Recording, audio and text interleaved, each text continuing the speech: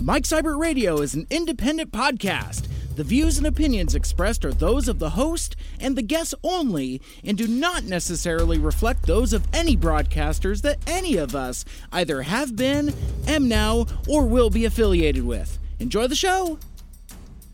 Montag lieben draußen globen.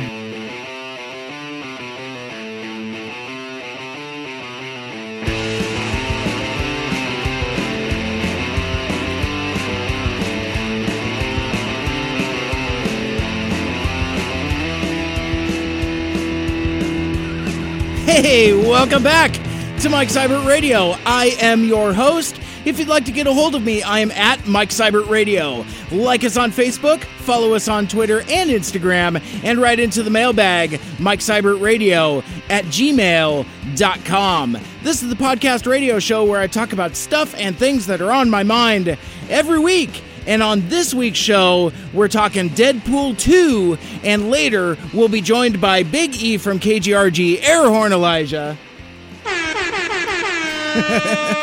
He's going to call in to talk about a very specific scene from that movie, one that I'm not going to spoil here, but let's just say he's got some special insight I'd like to hear about. Plus, we'll talk about what's new with his show, The Monday Project. All of that and more on this all-new episode of Mike Seibert Radio, but first, let's kick things off with some shout-outs. Shout it, shout it, shout it out loud. Well, first, I want to thank Mike Martin, our guest from last week's podcast. He was on to talk about his work as a concept designer for Funko, as well as his cosplay and charity work with costume characters for causes. The new documentary, Making Fun, The Story of Funko, is now streaming on Netflix. It's a lot of fun. Go check it out. Mike is not in the movie, but they did film a bunch of stuff with him that got trimmed for time, and he talks about that and shares some stories from the beginning of Funko that also didn't quite make it into the final cut either during our interview, so you won't want to miss that. There's a lot of cool insider stuff there.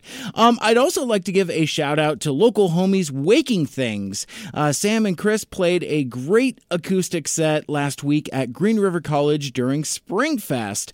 The weather was perfect, and it was a great day to check out some live music out in the sun. It was a lot of fun.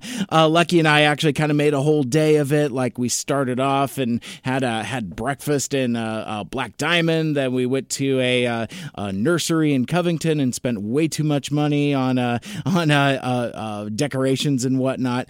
But then, just ended up on the campus. It was a perfect day for it. There was a decent stage area set up for them, kind of like in the courtyard, center court area of Green River College. They played a lot of different covers. It was a cover heavy set, more so than I was thinking, but it also included a hilarious version of Four Non-Blondes' What's Up, which was really cool, and a few of their originals as well.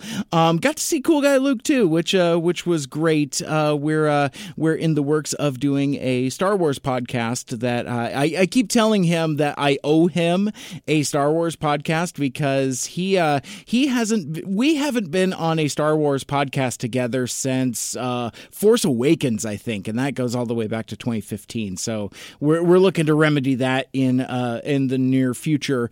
But that was a lot of fun. And speaking of Waking Things, I've also got some news about Hang In There, the long-awaited new EP from them. They've released the cover art and the track list.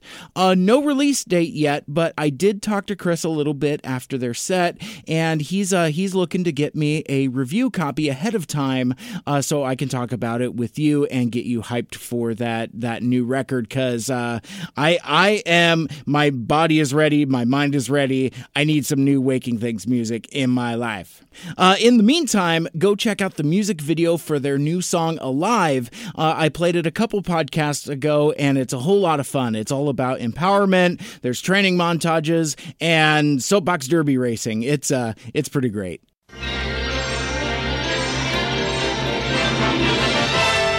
Here are some exciting coming attractions.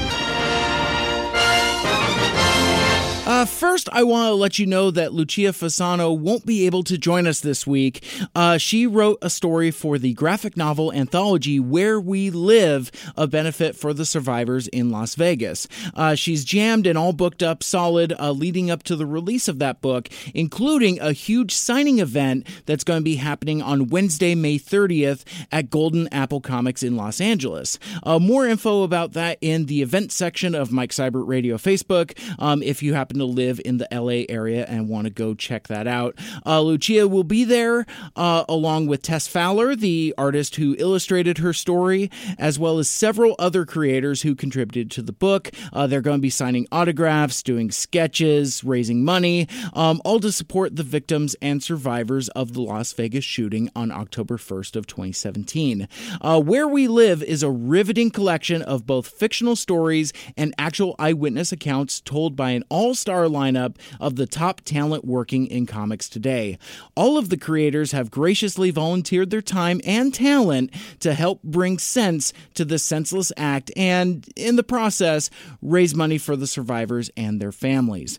The book will include a variety of perspectives with key themes exploring gun violence, common sense gun control, value of a compassionate society, mental health stigmatization, aftermath of tragedy, and how individuals and communities preserve and an appreciation of Las Vegas as a vibrant community.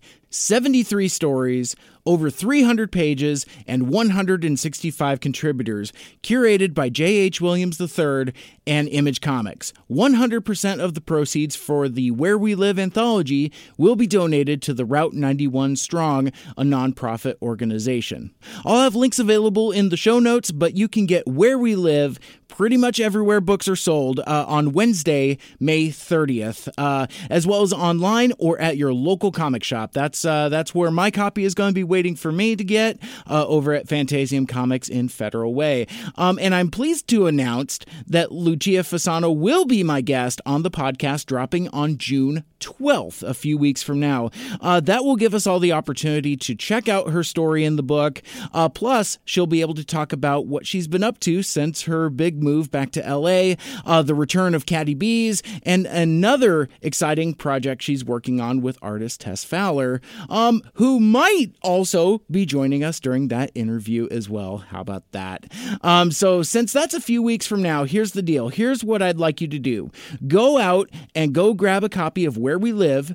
Check it out, and if you have any questions for artist Tess Fowler or writer Lucia Fasano or any of her other work like her music or comedy, which we've talked about on the show before, send your questions to MikeSeibertRadio@gmail.com, or you can message me at Mike Seibert Radio on Twitter and Instagram or Mike Seibert Radio Facebook. Get your questions in before June 10th, and I'll read them on the air and give you a shout out during the interview. Coming up next on Mike Seibert Radio, Deadpool 2, full spoiler discussion. Fucking spoilers! Do that one more time. That was awesome. Fucking spoilers! We getting close. You all know the drill. Intercept the convoy. Watch out for Cable. Hit it! There's this kid. He's in trouble. Move or die. Pump the hate brakes, Thanos. I ain't letting Cable get to him. But I can't do this alone. I need backup. We're gonna form a super duper fucking group. It's time to get back on LinkedIn. Meet Bedlam. My name's Shatterstar. Domino, I'm Lucky. Luck isn't a superpower. And certainly not very cinematic. Yes, it is. Let's meet in the middle and say no, it isn't. Fuck it. It's showtime. Don't call it a comeback! I've been here for years, I'm rocking my pants, putting suckers in fear, making the tears rain down like a monsoon. Listen to the bass go boom.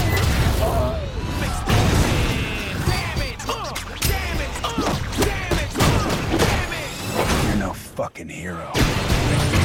You're just a clown. Dressed up as a sex toy. So dark. You sure you're not from the DC universe?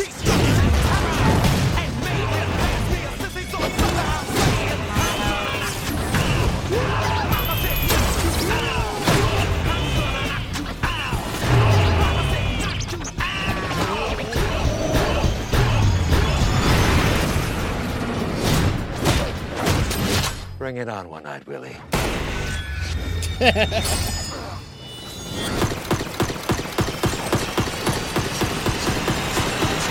Ooh! Yeah! Your bullets. They're really fast. And last but not least, Peter. any power you want to tell us about? I don't have one. I just saw the ad. You're in. It is the second coming, Deadpool 2, the sequel to the 2016 surprise smash hit starring Ryan Reynolds, Josh Brolin, Marina Baccarin, Julian Dennison, and Zazie Beetz. Directed by David Leitch, and as of this recording, has brought in $487 million worldwide on a $110 million production budget. Here is the official plot summary from 20th Century Fox, the studio that killed Wolverine.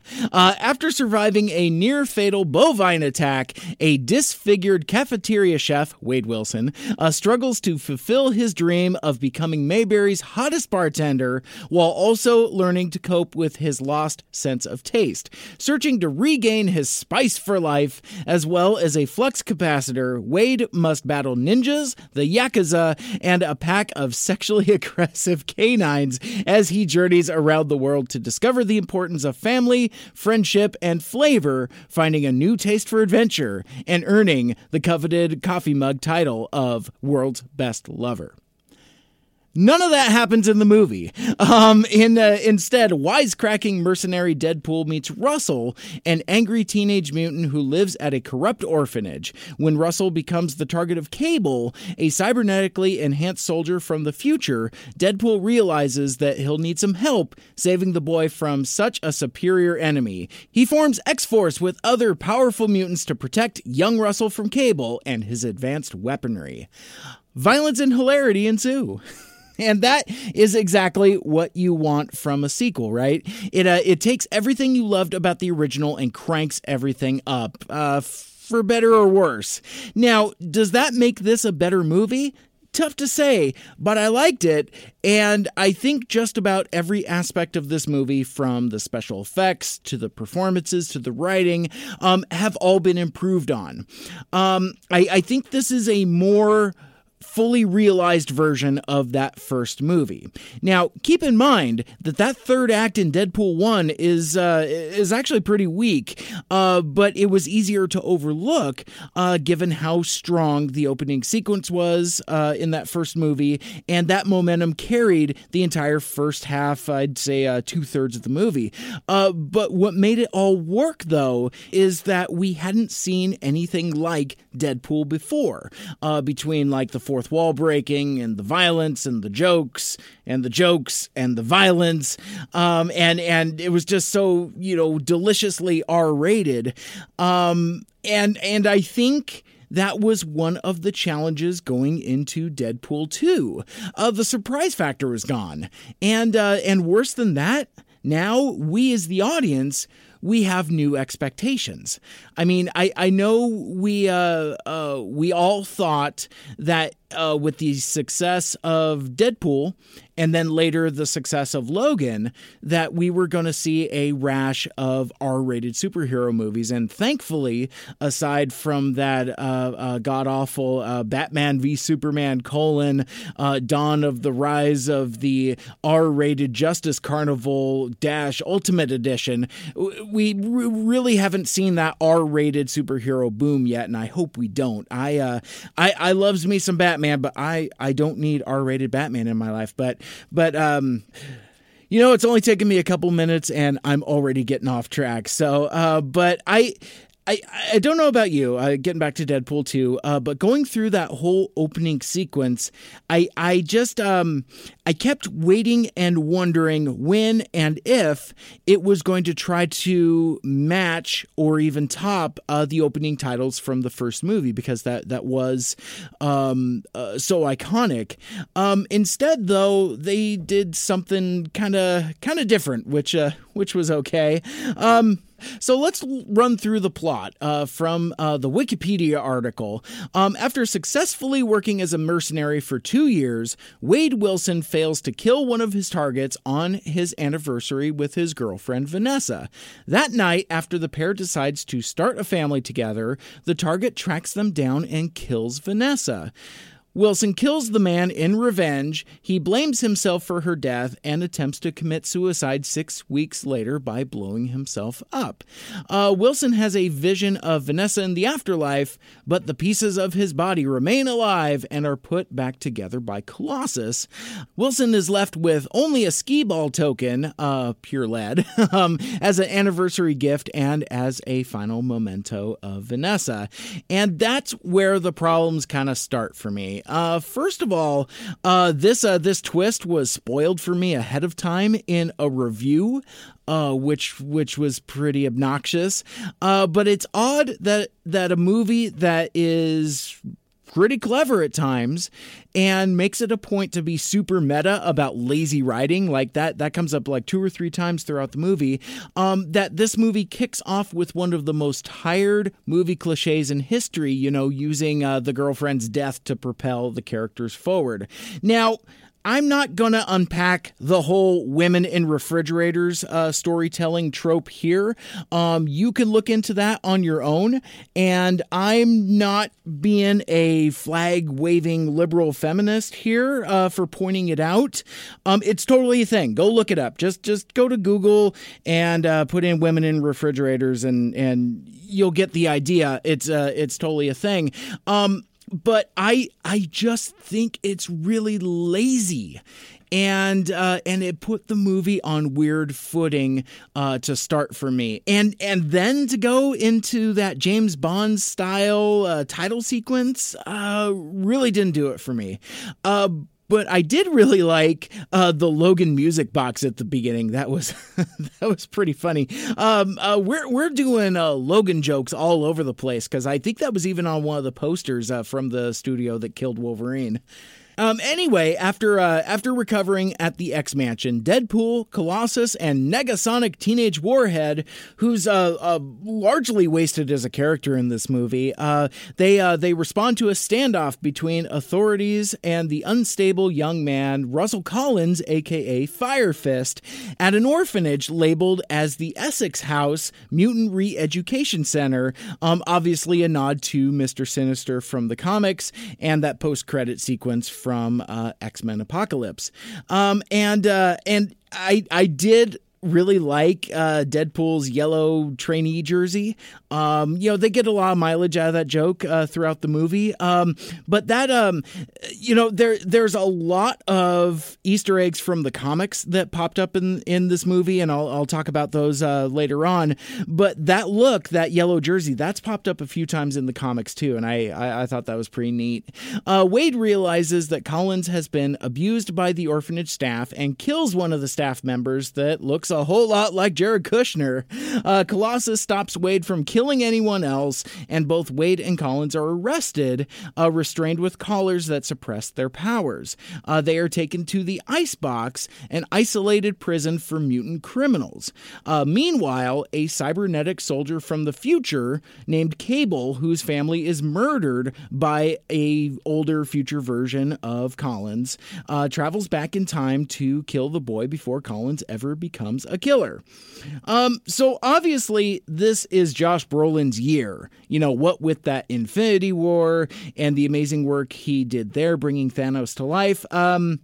But I thought Cable was a little undercooked for my liking as a character and as an antagonist. To be fair, though, I think it's a better move making Cable kind of like a generic bad guy rather than trying to unravel what is really one of the most complicated and convoluted characters in all of comic books, and that's saying something. In the comics, Cable is the son of Cyclops and a clone of Jean Grey that is sent into the future